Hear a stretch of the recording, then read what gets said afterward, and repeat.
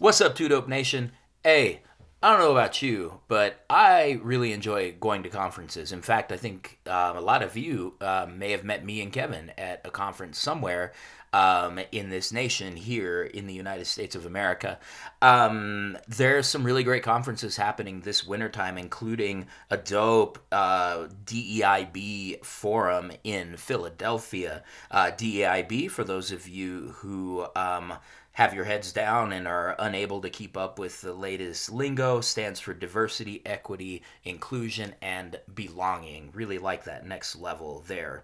Carney Sando and Associates helps educators find job experiences that support their goals as teachers and or school administrators. An education recruiting firm working with K-12 independent, private, and charter schools across the globe, Carney Sando and Associates provides a free personalized job search service. Right now, Carney Sando is inviting educators to their annual DEIB conference in Philadelphia at the end of January to take part in a 2-day hiring and professional development symposium to support schools' equity and inclusion work. Please visit carneysando.com/2dope. That's CARNEYSANDOE.com/TOODOPE to schedule a time to speak with a member of their team and to learn more about this event. Hey, what's good, everybody? Hey, are you an educator struggling with time and money? I mean, are we all? Well, I want you to meet my friend Alex Sierra, a certified financial planner with Cetera Investors, and he's here to help. Specializing in working with educators, Alex understands the challenges we face, from low pay to complex retirement systems.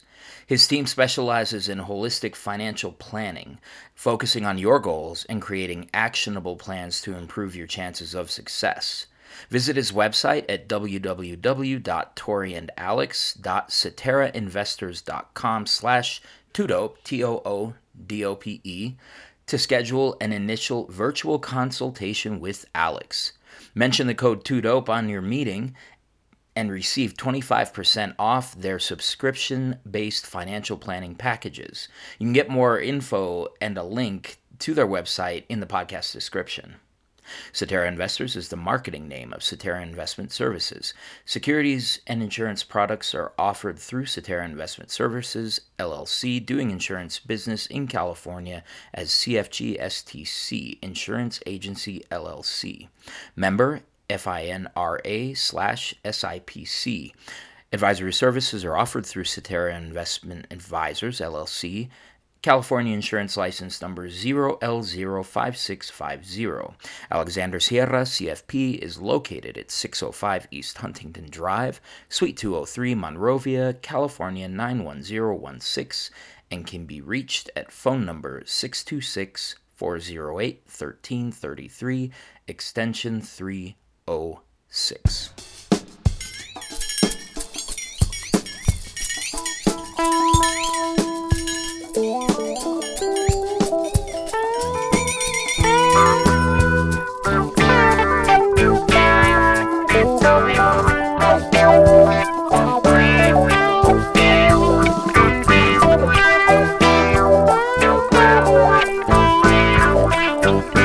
Hey, what's going on, Two Dope Nation? What y'all doing? How's everybody? This is Gerardo Munoz. Kevin's off today, and so I am here bringing you some of the finest Two Dope content that you can ever imagine getting up here in this place. We are the most dangerous podcast in the schoolhouse.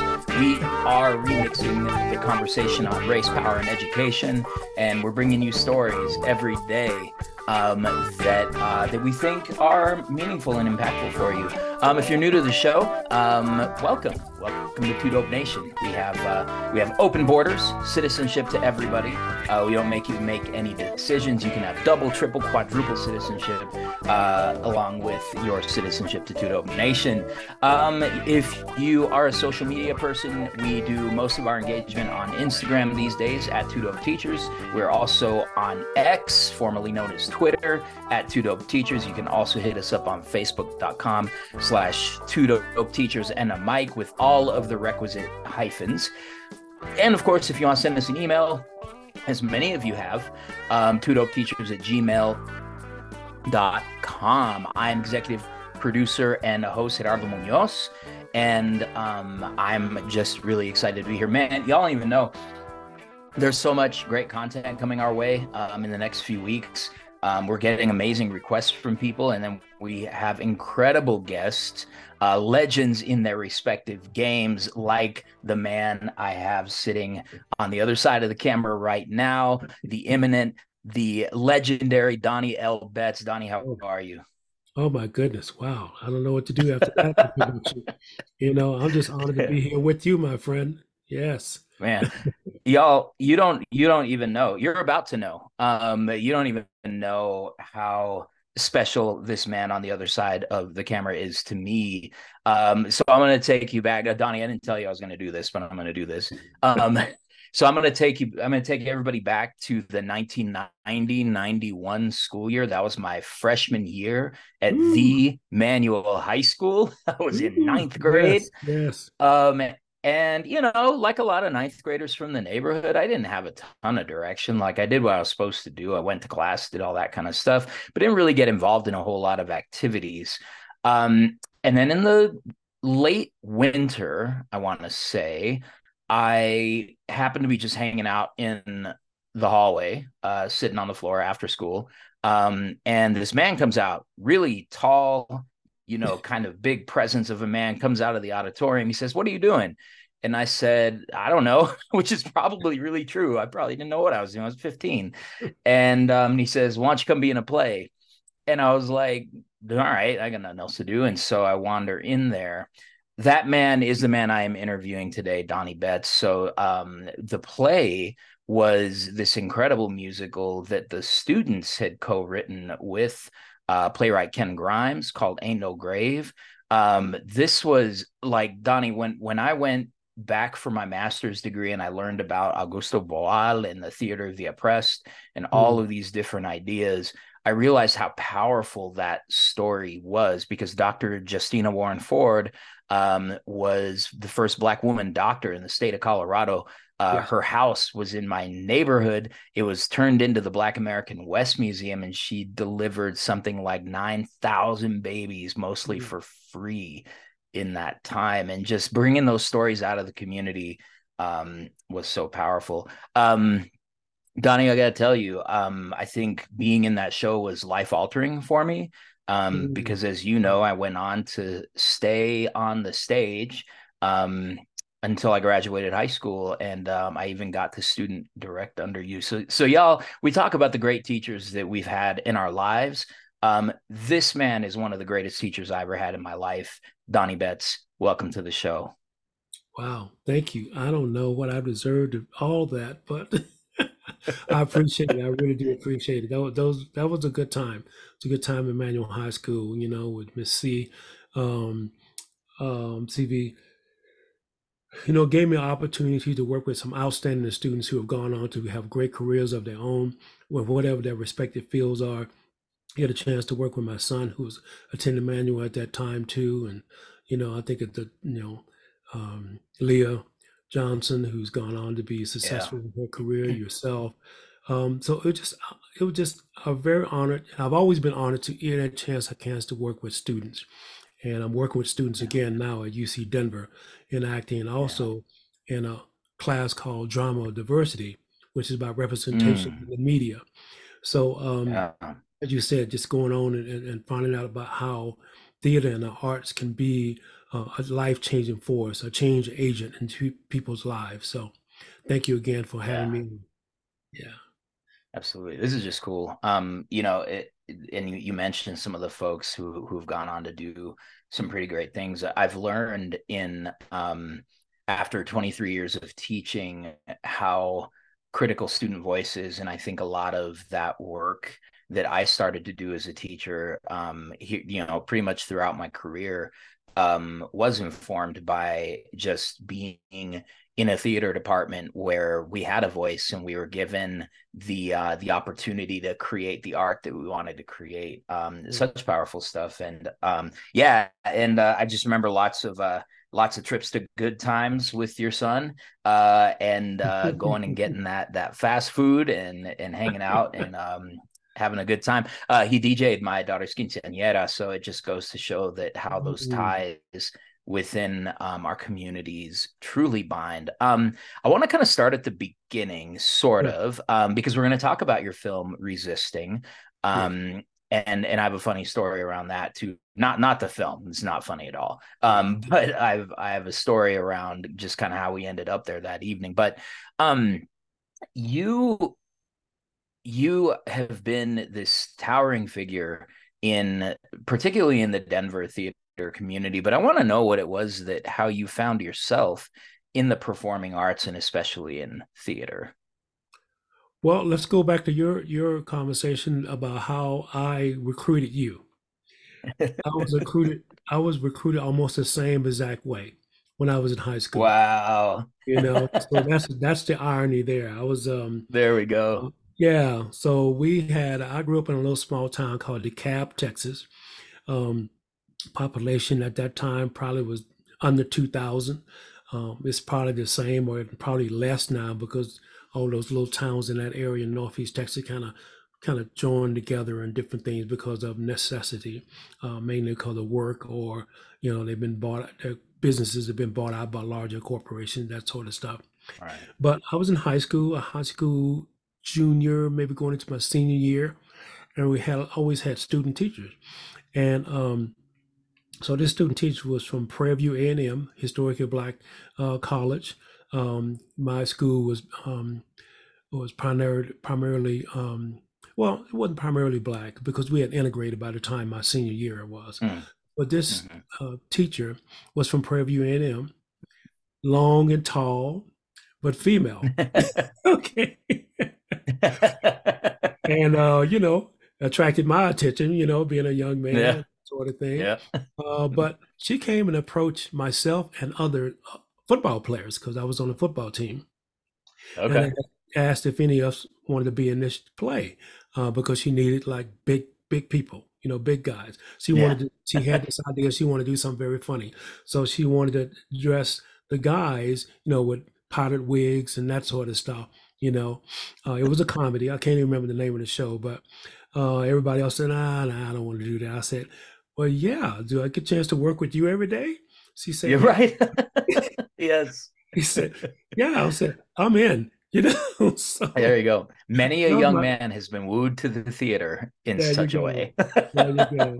So that's how I first got started. Then it just continued when Wow. I went to college. I played sports in college too, but we also had a group because in my college we had suite mates, Mm. four to a suite. Yeah. There's Yeah. always oddballs in there, so one was an oddball. We never saw that person. The other two were one was a poet, one was a musician who Yep. also played on the team, Okay. and we formed a little group. Oh When man, I love well, that. yeah, when we were growing up, the very hot group was the Last Poets. So the Last Poets would do Yes. their thing. So we fashioned ourselves after that. So, like I said, a sax player, myself, I wrote some poetry, did a little bit of spoken Oh word at that time, man. and we had a Congo player when I played a little bit of congos, and we were playing Yeah. these different little clubs around West Texas. It was in Oh San Angelo, Texas. man. So West Texas, That's amazing. nobody ever seen anything like that. It's an all No. country, cowboys and all that kind of stuff. But we had a little following. We made a little money on the side Yeah. too, and that kind of stuff. So Yeah. that really piqued my interest. And I said, Mm. listen, this is really what I want to do. I don't think I want to, go out there and be beat up, every few days playing football. I think I want to Yeah. do something Yeah. else to get my applause, you know. Yeah. So that's that's what I started doing. So I continued doing Yeah. that, and I jumped into radio. I loved radio. Mhm. So I started doing radio at the college radio station there in San Angelo. Then I transferred to Fresno State. I did the station in Fresno, California. So that led me into the arts. I just started Yeah. whenever I could do a piece of theater, I would do theater. When I moved to Denver, I continued. I hadn't Mm. intended to do theater when I moved to Colorado. I just wanted to work Is that right? and graduate school. I started school and I left several times because of family things. I was the Sure. youngest in the family, and I was tasked for my family to take care of my sister because one of my sisters was being abused by her husband. So that's why I Okay. ended up in Fresno, California. And they said we I need see. you to be the buffer between those two. Um, Yeah. I ended up moving Pretty to pretty good Denver. sized buffer there, you Yeah, know. yeah. Well, he was a big dude too, So, Oh, okay. um, but I moved to Denver because between the cops coming over every few weeks, and they finally told me and said, "Well, one, you need to either move or something's going to happen." And I Mm, said, "Okay, well, let me just move." And the other stories in between that, but I moved to Denver and sure. started to work I worked for Safeway for a while, and then I worked Okay. for um, there was a jazz station here called KADX before, AADX. yeah, Okay. and so I started doing sales for them, but I also trying to get on air because I've been on air in Hmm. Fresno, and Right. never was able to get on air, but I was keeping my radio feet into the sea there, so of radio. Hmm. So Yeah. when I moved from KDX to Kuvo, created my own show called The Eclectic, which I still have. Part of Yep. it's a Yes, you do. podcast now. So The Eclectic was doing articles and stories on different artists, and Mhm. so that's how I kept my feet wet in that. And then my ex-wife was a singer and performer, so I started taking her to rehearsals. And the director there, John McCallum, said, "We'd love for you to be in this play." Kind of like recruited once again. And Yeah, there you go. the play was the musical version of The Hobbit before anybody had ever done anything with The Hobbit. Oh man. I was gonna say, kind of going back to the powdered wig thing, like it Yeah, was that might have been Hamilton before Hamilton. I'm telling you, probably Man ahead of was, his time. So a musical version of The Hobbit. I love this idea. It was incredible. It was Wow. multi-generational, multi-ethnic, and we did it at a place Mm, called Community House, which is on 2828 Fairfax, which is not there anymore. okay. It's called Yeah. renovated and to be something else, apartments. Yeah. And but this John McCallum was a visionary. He wrote so many plays. He founded the Denver Black Arts Company. So that's how I Mm, really got started. The Denver Black Arts Company with a lot of people who are still doing things or retired or that kind of stuff. So myself, Jimmy Walker, Hugo Sells, Cheryl McCallum, who a lot of people might know from doing just finishing up a show down at the Denver Center. She was on The Lion King for 14 seasons in oh New wow. York, Okay. so Yeah. sort of thing. So just a whole cast of characters there. Joe Yeah. Button-Field had her company, um, Movement Free Dance Company, and so yeah, I mean, so I started doing plays with them, and then I transitioned to doing stuff at Bonfils Theater with Henry Hmm. Lowenstein, um, and from there, we formed our own company called City Stage Ensemble. That's a long Okay. answer to Yeah. your short question. It's a Okay. no, it's a great answer. I love the history because what I'm realizing is I don't know, I guess I thought theater just started with you in Denver. No, but it's so cool because like I'm my training is in history. That's what I Yes. that's what I taught for over 20 years. And Yeah. so as you sort of put these pieces together, the names are starting to get a little bit more familiar. Like I remember the Denver Black Arts Company. So Yes. now I want you to continue with Yeah. this response. This is great. Well, you mentioned Ken Grimes. That's where we first met with the Denver Black Arts Company. In fact, once John moved to New York, Ken took over the Denver Black Arts Company. Hmm. Ken, as you said, was an amazing writer. Unfortunately, we just lost him Yeah, about a we month did. ago. Yes. Um, Yeah. but he was just a tremendous talent as a writer, and he wrote "Ain't No Grave," which you mentioned in your introduction about Dr. Justina Ford. Um, Yeah. Same here. I have a true love of history, so not only was I doing theater, but I also was trying to make short videos of historical figures. So Yeah. Dr. Ford was one of those. Also, I did a film about the all black town of Deerfield, Colorado, 25 miles My northeast. first and only film credit. Well, there you go. That's right. You were in that. Yes.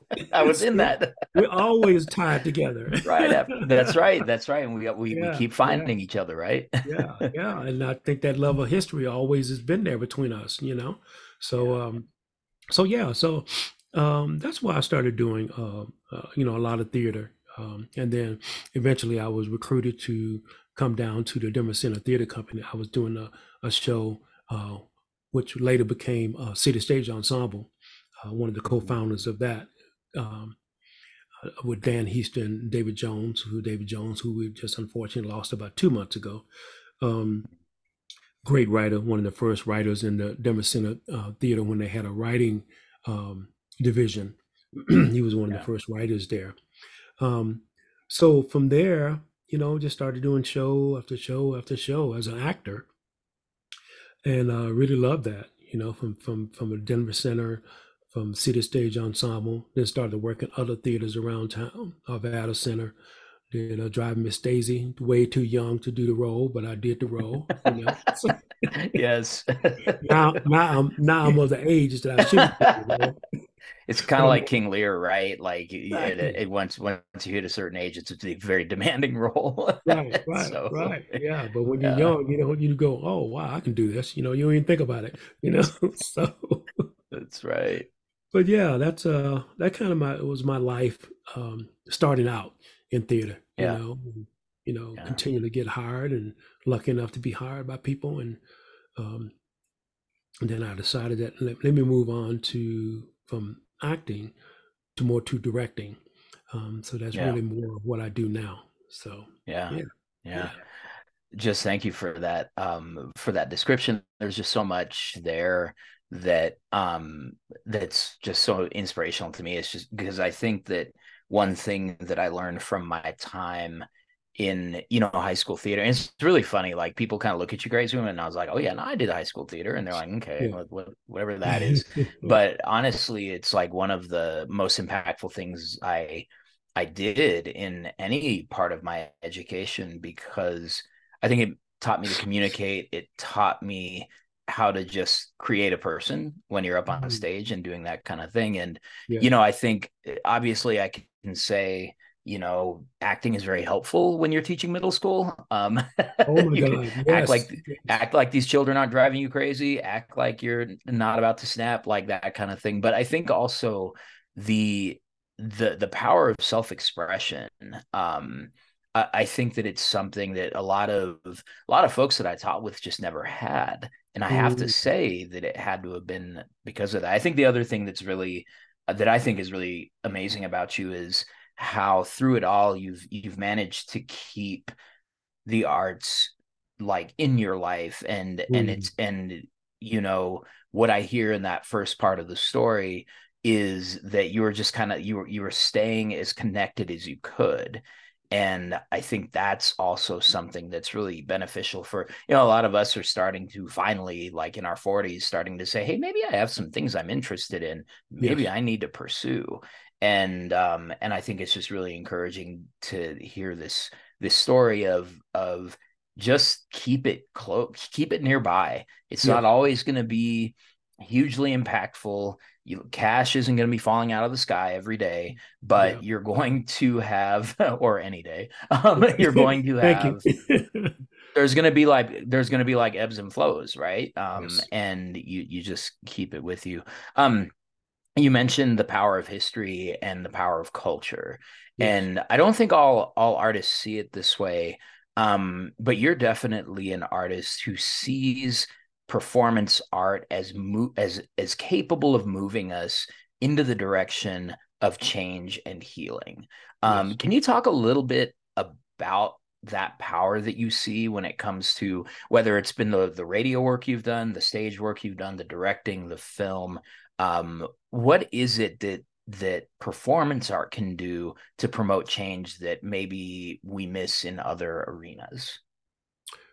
I think for me, what I've tried to do is connect everything that I feel that I'm capable of doing, which is theater, film, as you mentioned, radio, podcast.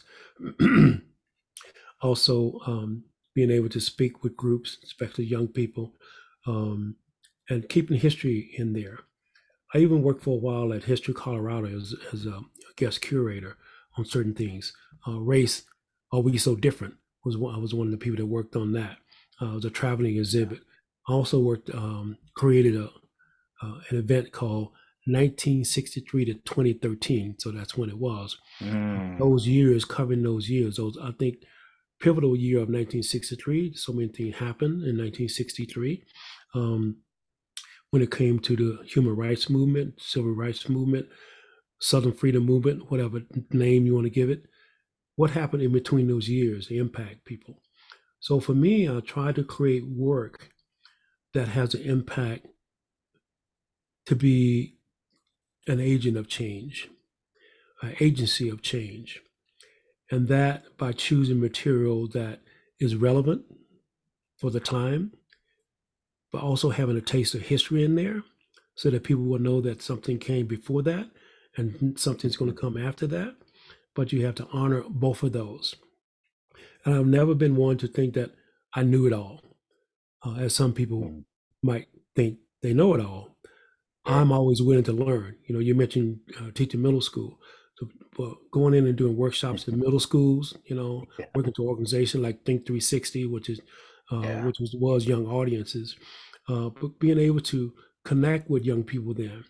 Teaching now at CU Denver, um, taught for a while at UNC, at Metro, being Yeah. able to stay connected to the next generation. In some cases, when it comes to like Yeah. Metro and places like that, it's you teaching people that are your generation too and younger because these are working Mm. class universities, not, Yeah. like a Yep. CU Boulder, which is students coming in, That's right.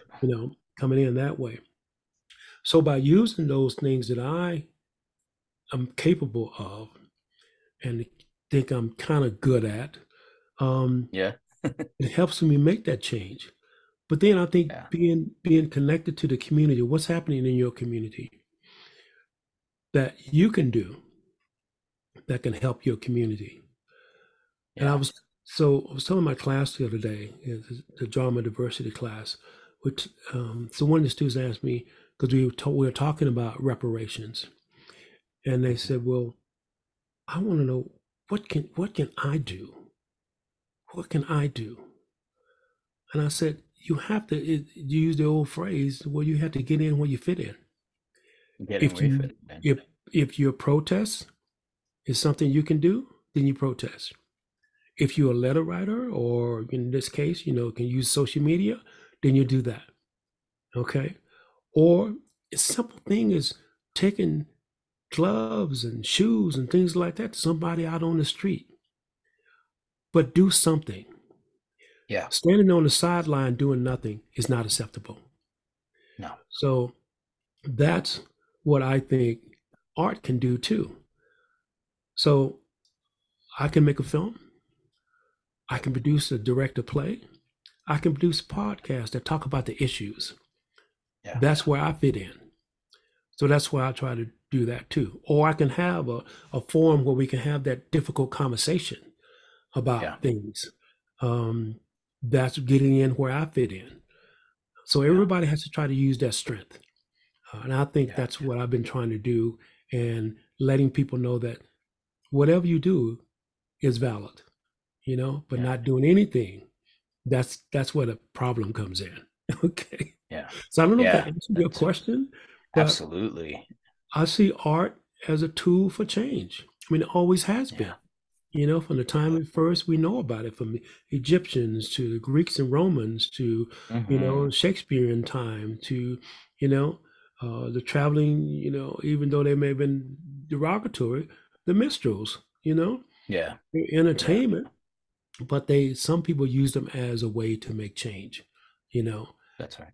you look at the Southern freedom movement. What did they use? They used song. Yeah. I knew song to make change. I had an interview Yeah. for my podcast the other day with Rutha B. Harris. Rutha Harris was one of the original freedom singers. And Okay. people will tell you, without the songs of the movement, Yeah. that may not have been a movement because they Yeah. soothed and healed and moved people forward, you know? and using those old spirituals and changing the words, Yeah. instead of woke up this morning, my mind played on Jesus. Woke up this morning, my mind stayed on freedom. That's You know, right. That's you know what I right. mean? So that gives people the Yeah. motivation to step right out there and face those dogs and Yeah. hoses and things like that. Now we have to do that with Yeah. Black Lives Matters. So the poetry is Yeah. driving movements like Black Lives Matters and spoken word and that sort of thing. Yeah. But you need things like you need the art. Yeah. Murals are driving. So we got visual arts. Yeah. Um, so art always is the leader when it comes to change, in my mind. Yeah. So Yeah. I think too, all of that. And when you talk about the freedom singers, it also makes me think of the Teatro Campesino during the Chicano movement, yes, the farm workers who had never yes, ever dreamt of taking the stage. And I remember an interview with Luis Valdez, who that's who just who I was going to founded mention. the. Exactly right. I mean, he founded the Teatro Campesino, went on to become just an immensely impactful playwright. Yes, But he talked about how it was a reciprocal relationship between performance art and organizing for rights, yes. because as they got more comfortable, especially he said, especially when the workers would play the role of the boss, that it Mhm. made them better organizers Yes, because they were able to kind of get into the psyche of these grape growers and actually, oh, this is the approach we should take. So I thought of that real quick. I love that you're saying that art leads change. That yeah, yeah, I mean, I'm a huge fan of hip hop, and hip hop being one of the most powerful, cultural phenomena of the 20th century, yes. and watching how the rest of the world has reacted to it, even 50 years later, is pretty amazing. And I think, but people tend to put the horse behind the cart. We tend to treat Mm, the arts, especially in our schools, as something that is extra if you have time for yes, it, if you have funding for it. But really, art should be leading the work that we do. yes, Not enough yes. spoken word poetry in DPS Central. I'll just tell you that right now, where I work. Mm, So okay, it's a okay. thing that is not happening enough. But in a second, I'm going to ask you to talk about this latest project, Resisting. I had an Yes, opportunity to see a teaser for it, and it was really powerful. Before I do that, I just want to invite all of my peoples. If you are looking for a way to build some generational wealth, my friends Tori and Alex think they have a really good sort of equation for that. So, Cetera Investors sponsors this show, and these guys, man, they're younger than me and you, Donnie, like by a lot. Like these folks just got out of college a couple of years ago. I love These it. are folks who are really diving in, and especially Alex, who is really, he's first generation college graduate. His parents and Tori's parents didn't have generational wealth to pass on, and so that's actually become their kind of life goal. So if y'all go to toriandalex.ceterainvestors.com/2dope, and you just click on the link for a consultation, you'll get 25% off. So check them out. We actually are looking forward to hosting Alex and Tori separately. Tori has a podcast that seeks to empower women entrepreneurs of color, which is super dope. And so, Awesome. yeah, stay tuned here. Yeah, it's good stuff. Yeah. Alex and Tori, shout out. So funny thing happened a few weeks ago. I lose track of my emails all the time. I have no idea who they came from or what they're about. And we have a mutual friend at Redline, and I got this email that said, "Hey, would be really great if you and your wife could come over to this event." And I was like, "Say less." Like, love Fred, love Donna, great people. And I'm like, "Yeah, we'll go. That sounds like fun." And so Claudia asks me, she's like, "So what are we going to?" I'm like, "I'm not really sure." But Fred and Donna invited us. Um, it's just been really hectic in both of our jobs. And we walk in, and they're standing in front of me as Donnie Betts. and who I'm always happy to see.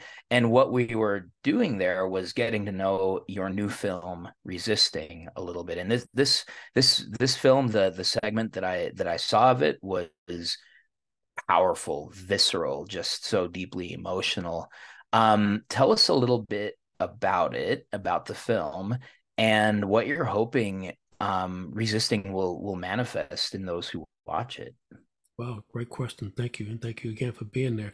Thank to Fred and Donna, that whole connection. Oh 'Cause, man, so yeah, see, amazing. I met Donna a few years ago when I was at History Colorado, from her writings about Okay. South Africa. And I had Yeah. just met Fred about, this over the course of the summer when I was next door to them doing Theater of the Mind, immersive piece written by David Byrne of the Talking Heads. And so they Who all, my daughter met in Denver when he did was she? doing that. Theater Yeah, of the because she was Mind? working for the Museum of Contemporary Art as a Yes. gallery attendant, and so she got assigned to work at the Holiday for Yes. the event, and she and her colleagues, and this is why Gen Z is so great because they know who David Byrne is. So he walks in, and they're all like, David Byrne just like walked in, just came in, just came right in, just like another person there. Yeah. So, Yeah. so Yeah. yeah, definitely, Yeah. very exciting. He So loves the you art. He had met loves, through, yeah, he loves the art. In fact, he had yeah, texted me and said, "Hey, I just met somebody from Denver," and I said, "Oh yeah." He said, "Yeah, Jordan Castile, the visual artist Jordan Castile." He had gone to see one of her shows. I'm like, "Oh yeah, yeah. Jordan's just blown up." Featured in the New York Times and all that kind of good stuff. MacArthur I art, love that you're getting texts MacArthur, from yeah, David Byrne. yeah. So we getting distracted, but that's okay. That's where this whole connection is. So about the Yeah, film Existing. So it's the yeah, film I've been working on for like 4.5 years now, and the impetus was all the police killings that's going on around the country, especially of young men and women of color. So once again, what can I do as an artist? Um, I had worked on a earlier film called The Holly, which yeah, the lead protagonist is Terrence Roberts, who ran recently for mayor, but also was a former gang member and a gang activist. Um, so I produced that. We're on a long list for Oscar consideration, by the way, for the Holly. yeah, Um, yeah. so that was before that. I had already started to work on my film Resisting. It was called Stop Resisting at the time. Um, Mhm. and I said, okay, let me just I'll work on this film with you too. Julian Rubenstein is the director. But I said I have to really focus on my film. My film is Right. about the use of force in America and Yeah, what the root causes and what can be a possible solution, or possible solutions. So, but I want to tell it from a different perspective. One is a perspective yeah, of generational trauma that it causes family, generational trauma that it causes police officers that inflict this use of force, generational trauma that it causes cities because the cities have to pay for it, i.e., we as taxpayers have to pay for any kind of settlement that it goes that's right. down. That's We right. had to pay for That's those right. quote unquote bad apples. There's no bad apples, a whole bad orchard. Yeah, yeah, Um, yeah. That's right. so the film is about that. It's about the use of force, but told from those perspectives. So what you saw in this sample was um, starting with where I live, which is Aurora, Colorado. So we talk about the different cases that are here. Most recently, I've been sitting in the courtroom for the three trials of for Elijah McClain. So those officers that have been accused of killing this young man. So Yeah, what happens? Is it that hyper masculinity that happens in training that comes from being ex-military folks, that comes from yeah, fraternities, maybe may come from just the way we raise young men. Um, so I want to look at it from that perspective. I want to look at it yeah, now how mothers and families and loved ones deal with the loss of that individual, that generational trauma I'm talking about. yeah. Want to look at what policies can be done. I mean, we had a few minor bills passed here in Colorado, SB 217 being one. So talk to the Right. people who passed that Senate Bill 2117 that stopped the use of chokeholds. Although, as you know, Elijah Yeah, McClain, this yeah, after he was already killed. He was put in a chokehold. Um, they used to make sure that body cameras are worn and make sure there's just no more use of force like that. Yeah. So looking at that, looking at also the history, where do we come from in order to get to where we are today?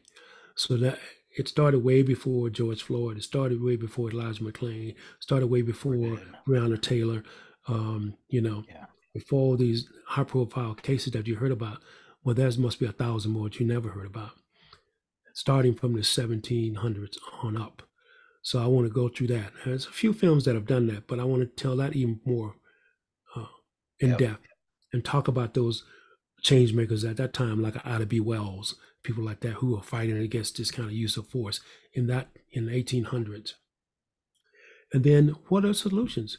Are they more like the different programs that they have now that they don't send out police officers, they send out mental health workers, they send out people who deal with instead of using force on somebody and tasing somebody, they have a conversation with them, or they take them to the hospital or see what's going on. You know, is that the solution? That's part of it, yes. But Yeah. how do we get that before it gets to that stage? How do we talk to Right. people before it gets there? So I'm looking at all Yeah. that. So it's a big film.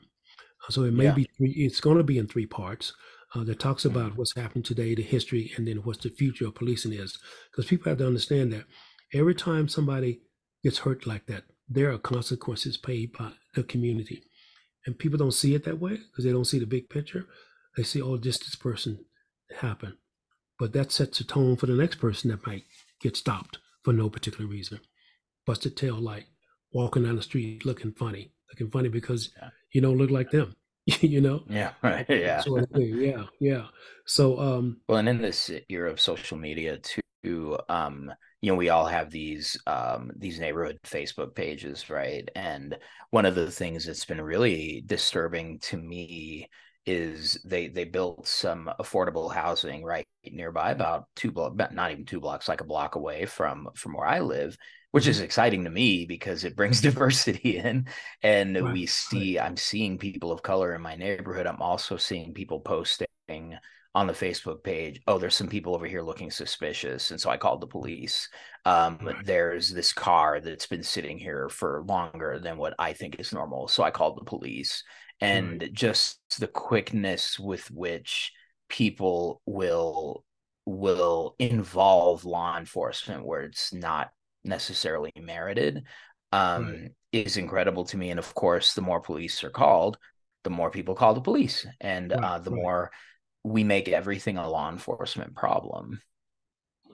And it really shouldn't be. I mean, because they're, they're not trained for most of the things that happen that they have to answer and No. respond to. Did I hear You know? somewhere it's like 6 weeks of training to become a police officer in most Well, areas? see, Like it's in United States, it's in the ridiculous. United States. You know, yeah. Man. So in places like Denmark or places like that, you go a couple of years. Hmm. Um, because the issue here is guns. 100%. So Jalen Walker on Ohio was Yeah. shot at 87 times. He was struck 46 times.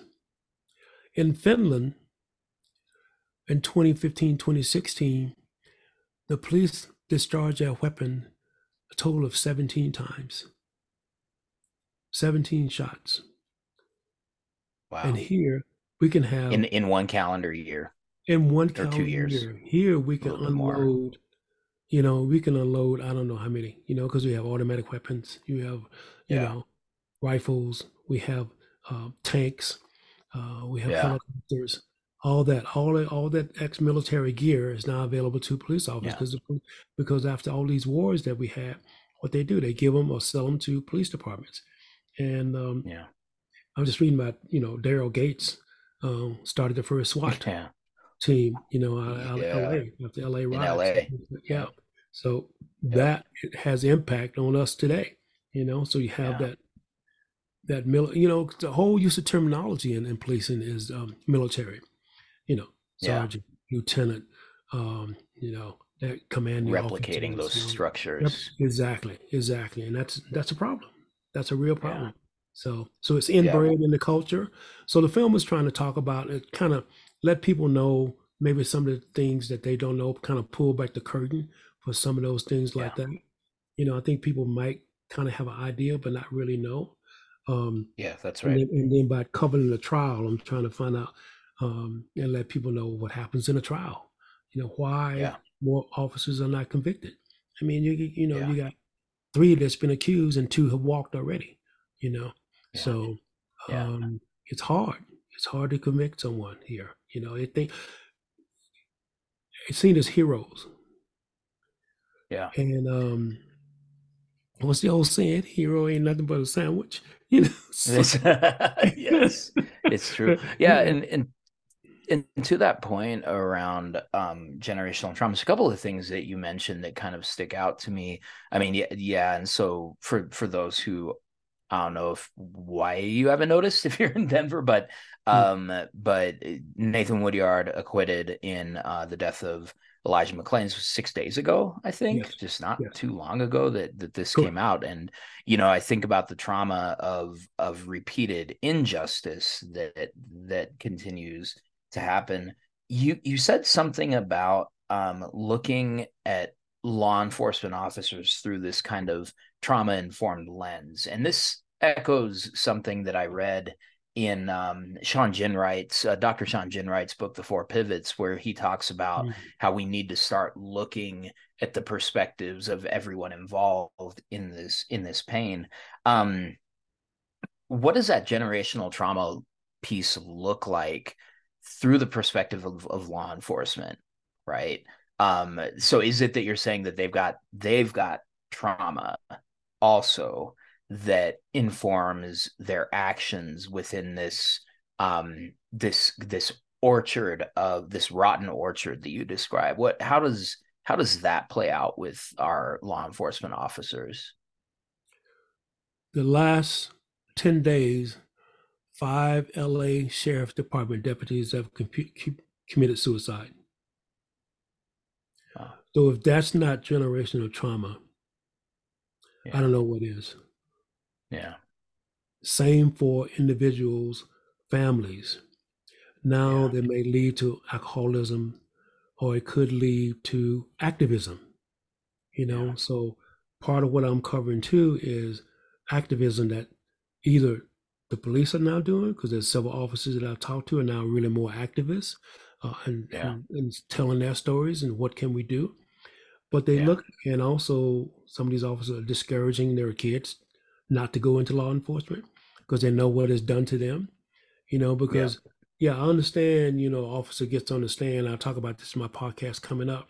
Woodyard, you know, gets on the stand and he starts crying. So for me, that's an act for the jury. He may have yeah. regrets. Yes, I'm Sure, not saying he's a sure. human being, you know, but you were there that night with 9 to 10 other officers, and you did nothing to help Elijah McClain. Yep. When Alexander Landau, who's part of my film, was Yeah, beaten almost to death, yeah, you had three officers doing the beating, then you had 6 or 7 standing around. yeah. No one stepped forward to Nope. help him. Then you have those same officers, two of those same officers repeating that within weeks against LGBTQ plus community members. Okay. That didn't seem to be any kind of trauma for them. But was it not? Because now they had Yeah, this hyper reaction to being someone. So did it yeah. click in when they grab somebody else now? Well, I've done this before. I can That's do it right. again. So That's that's, right. you know, I'm not a sociologist. I'm not a psychiatrist or anything like that. That's I right. want to speak to Yeah, people who might know that's what happens. Does that ever go away, or does it just keep clicking in? So you keep repeating. yeah, So the cops keep repeating that. They keep repeating that, or do they, like I said, mention the five LA Sheriff's Department deputies? There's a young yeah, person I hope I can follow up on in Louisiana, who you may know about, who didn't live stream but had a Facebook post that he was going to commit suicide because he said, "I can't take this anymore." You know, Yeah. I can't have my people. This is a black police officer. He said, "I can't do this anymore," and then he killed himself. You know, so Yeah. um, it affects everybody, Yeah. everybody, all kind Yeah. of ways. The, So then that means your kids are left. yep. Why did my dad or mom or whatever do this to themselves? How did they handle that? They're gonna be in therapy Right. for the rest of their lives. Rest of You their know, lives, if they rest of go their into lives. therapy, or they'll just repeat some of the trauma and the pain, Yeah. because that's what that existence is. I think that's so astute, because I think that what I love about this message from you is that it's rooted in kind of a universal compassion, that this hurts everybody, that it hurts all of Mhm. us, and perpetrators, victims alike. But you're also saying that this doesn't absolve them of wrongdoing, but what we need Right. to do is understand what it is. I mean, what to understand what it is that leads to these things happening. It's, you mentioned hypermasculinity. Is it the culture of the military? Is it the culture of fraternities? Right. Is it white supremacy? It's probably all those things, right? Yes. Yes. um Yes. Interacting at various times. And so I think that's really powerful, and it's interesting. The whole thing. Daryl Gates gets exposed in the kind of creation of this militarized LAPD, and then five Yes. years later we have the Ramparts corruption case, where they were Yes. planting evidence and assassinating alleged gang members and drug dealers. And so what we see is there's a hip hop lyric. Now I'm losing who it is. The grave gets deeper the deeper you go down, right? It's Mm. just we find new ways, for this same process to repeat itself. Yes. I got to see the teaser for Resisting, and folks, let me tell you, this is powerful. This is why it's getting Oscar consideration. It is gritty and real while still carrying itself with a heart and a spirit. And so looking for, The Holly is getting the Holly is getting consideration. oh, I'm sorry, the Holly. Oh, okay, all Right. right. I thought I heard Resisting. that It's okay. Resisting is still in the works. I'm still looking for still in money. the works. I mean, that's actually the next question. So before we kind of get into the fun part Yeah. of the show, the funner part of the show, the lighthearted part of the show, let's Yeah. call it Yeah. that. Yeah. How do people support Resisting, y'all? This is a film that needs to happen, and it needs to happen sooner rather than later. So how can Sure. people support? Yeah, it's quite easy. You can go to denverfilm.org and then go to projects and look for Resistings. Click on the link there and you can give. That way you can have a tax deduction. Okay. There you go. denverfilm.org, and it'll have like projects. I think it's called projects or something like that. Yep. Click on that and just follow that. You look for Resisting. There are, probably maybe 10 projects there. Yeah. And look for Resisting. It could be still called Stop Resisting, but then Yep. that way you can donate there. Yeah. And Yeah. Or folks, you can, so or you can just hit me up. yep. Yeah. So what we'll do is we will include the a link to support Resisting when Sure. the podcast episode comes out. Yeah, I'll And send a y'all, link to you. help out. And if you want to be in touch with Donnie, let me know, and we'll get you in touch to support that. Beautiful. Well, I'm excited for what comes next with Resisting. I think it's going to be incredibly impactful. I think you're going to make it. I think you're going to get it funded and all that stuff. And folks, we gotta step up for this, because we keep having the same sort of conversations, and we keep feeling the same pain, Yes. because things Yes. are repeating themselves. So how do we begin to heal collectively is kind of what I hear you saying, Donnie. Yes. Beautiful. Beautiful. Yes, absolutely. And we'll talk about, I mean, it's not just one group, it's all groups. I'll be speaking to That's um right. them other, indigenous people, Latino. I mean, it's across the board. Unfortunately, it's across the board. Um, so they'll all be part of it, And then it's not just like quote unquote uniform officers. I have one story where it's a correction officer at home shoots a young man in the back, young Latino brother, 17 years old, in Montbello area in Colorado, um, for no reason, Yeah. really for no reason. And then he goes back and shoots into a car. He gets fired from that. Then he goes Mm. to another county, and that's part of the issue too. You can go from one place to one place, and then shoots into a car, young Latinos, you know, and I didn't kill anyone, but still could have, you know. Um, Man, so yeah, yeah. just So cyclical. It's just cyclical. yes, yes, yes. So anyway, I just try to bring the light on that and let people. I've promised all the mothers. I'm working with a group called Mothers Against Police Brutality, based out of Dallas, Texas, um, to let them know that their voices will not be silenced. You know, Yeah. and Yeah. yeah, yeah, That's they have beautiful. stories to That's tell, and beautiful. we want to keep telling those stories. And that's what every family has said. Just please don't let my child die in vain. Keep their name alive. Yeah. That's why they always say their names. So Yeah. um, Yeah. I want to try to do that as much as I can. Yeah. And if there's anything we can do to help you do that over here in our little Two Dope Productions world, we're so excited to do that and to amplify a little bit. All right, we're gonna get to something kind of fun. Okay. Okay. So we have our little top five traditions that we do here.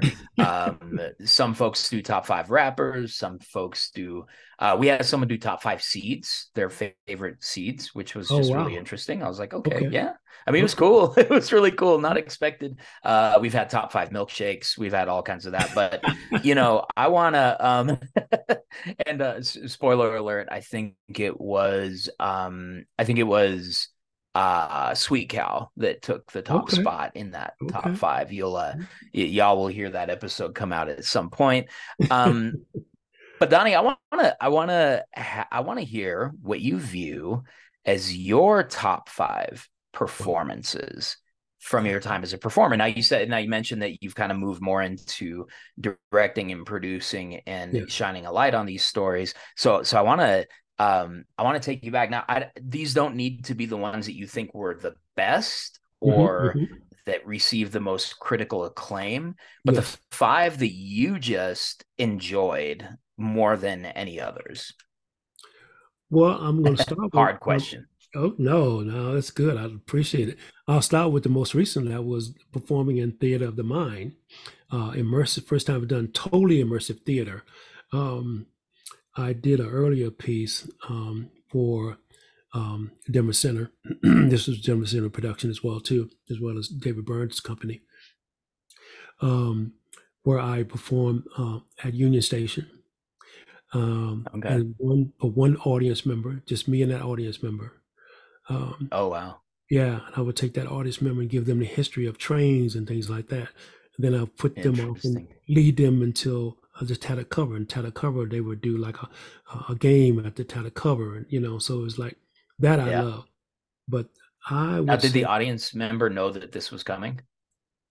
not the second part, just the first part. Okay. They would be Just the meeting first part. somebody. They didn't even know who Yep. I was. There'll be a guy Oh, so standing. interesting. Yeah, I have a guy. He's going to have a hat on, and the color of my jacket. That's all they knew. So thank goodness with a lot of people with that on. So, Yeah. and You're if right. Union Station, it's pretty You busy. you never know what you're gonna You see. never Yeah, know. exactly. That's amazing. Right. My daughter's gonna lose her mind when she learns that you were a part of Theater of the Mind. Like she is going to lose her mind. Beautiful, beautiful. So Theater of the Mind is probably right now at the top of it. My second would be the Gospel at Colonus, which I perform on Broadway Ah, with Morgan Freeman and the uh, Brooklyn Radio Choir.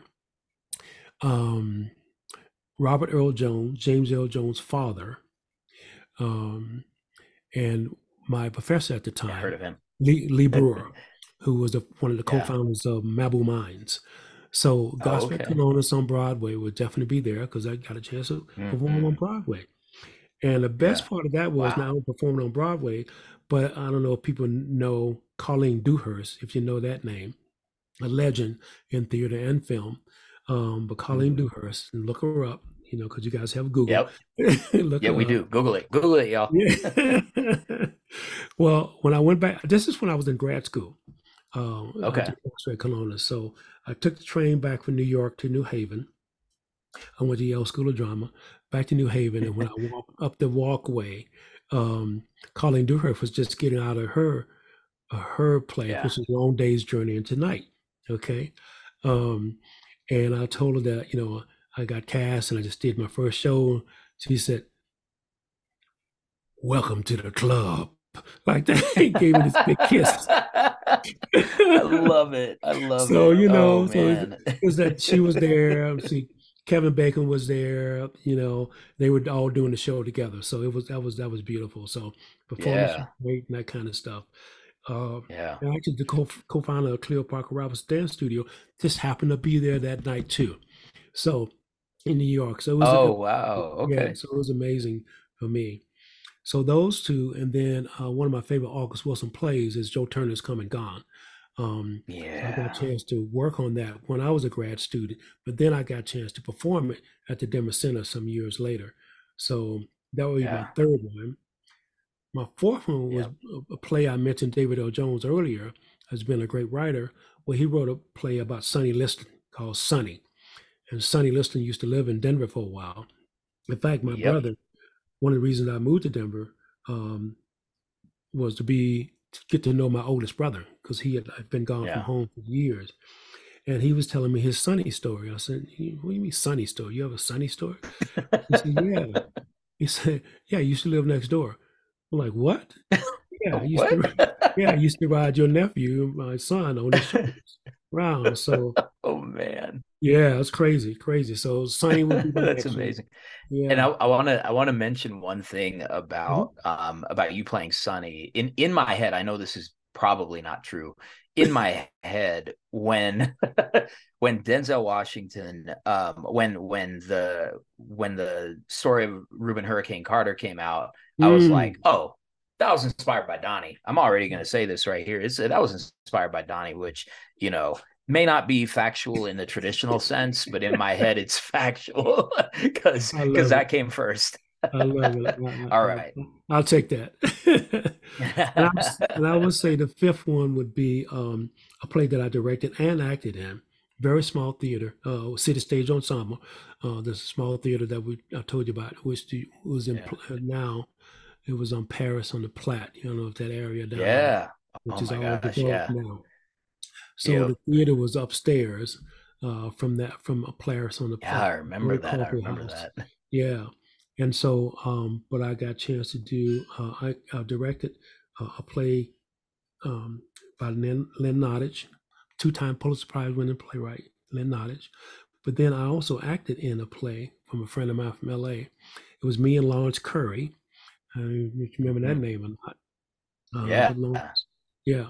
So Lawrence, and he go to Manual. He went to where did Lawrence go? Did he go to Georgia, somewhere like that? I feel Yeah. like it was GW. Smoke. Yeah. No, Smoky Hill. Went to Smoky Hill. So, oh, okay. Not even in DPS, but Yeah, that's okay. Oh yeah, man. yeah. I know. We're not mad at it. So, but yeah. So in that play, um, I played five roles: No, three man. women and two men. So Wow. yeah, Night Commander. That was the name of the play. So that was, Okay. yeah. So it was a challenge to direct and act in it. Um, so yeah, because the actor had dropped out about a week before performance, so not only did I have to direct it, but learn the role, um, you know, dialogue wise in a week. So those are my five favorites. I So thank love you for this list. asking. This is Yeah, this is incredible. And it just feels so cool to know to actually have had some familiarity with a couple of these pieces. Like I had known that you had done gospel at Colonus. I had known about Joe Turner's coming on, and to this day, August Wilson remains my favorite playwright. Yes. Yes. So whenever people bring up August Wilson, I'm like, man, I know a dude who was in some August Wilson plays, and so those plays just get me a little bit differently. Yeah, absolutely. Um, Donnie Betts, thank you for coming on Two Dope Teachers and a Mic. This has been a beautiful conversation. So much for I taking the always time. enjoy talking to you so much. Mm. Yeah. It's been And beautiful. so yeah, it's great. And we gotta do more collabs. This is super fun. Yes. Yes. How do people connect with you? Is there a place where they can see your ideas, where they can come and just Sure. see the work that you're doing and support it? Yeah. Yeah. So a couple things coming up in February, March, April of next year, spring of next year. Speaking of August Wilson, I'm directing Gem of the Ocean at the Royal Fox Theater. But they Okay. can before that they can hit me up on my website at nocredits.com. No That's credits right. with the S.com. They can hear my podcast at BroadwayPodcastNetwork.com. The show is called Destination Freedom Black Radio Days. Destination Freedom Black Radio Days.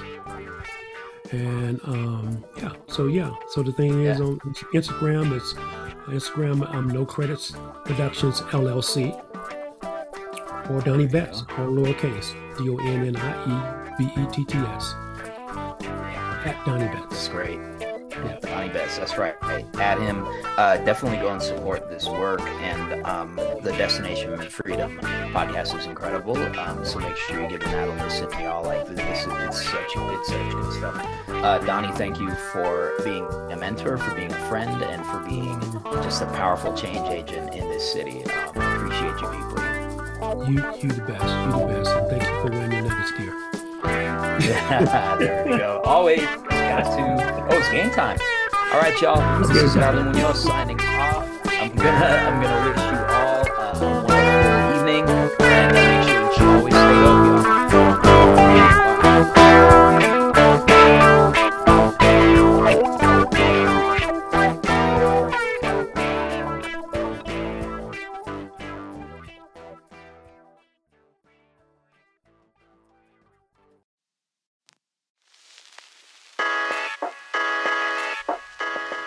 Attention, please, dedicated educators of Two Dope Nation.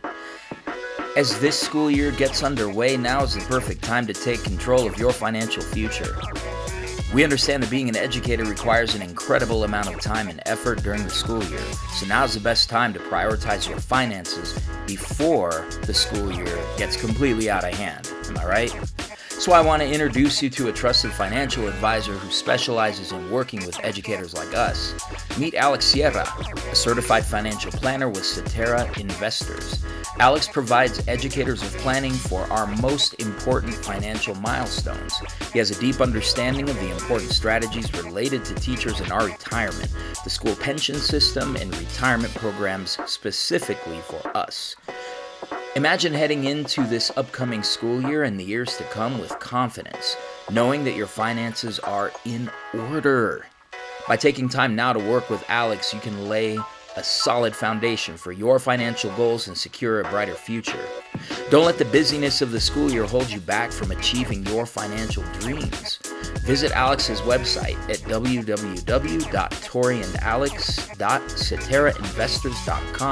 www.toriandalex.ceterainvestors.com/2dope, spell out, to schedule an initial virtual consultation. Now here's the best part. Mention the discount code 2DOPE during your first consultation to receive a 25% discount on their subscription-based financial planning packages. Take this opportunity to invest in your financial well-being before the school year kicks into high gear. Click the link in the description section of the podcast for more information about Alex and Cetera Investors. Remember, your financial success is just as important as your students' success. Let's start the school year on the right financial foot. Cetera Investors is the marketing name of Cetera Investment Services. Securities and insurance products are offered through Cetera Investment Services, LLC, doing insurance business in California as CFG STC Insurance Agency, LLC. Member FINRA-SIPC.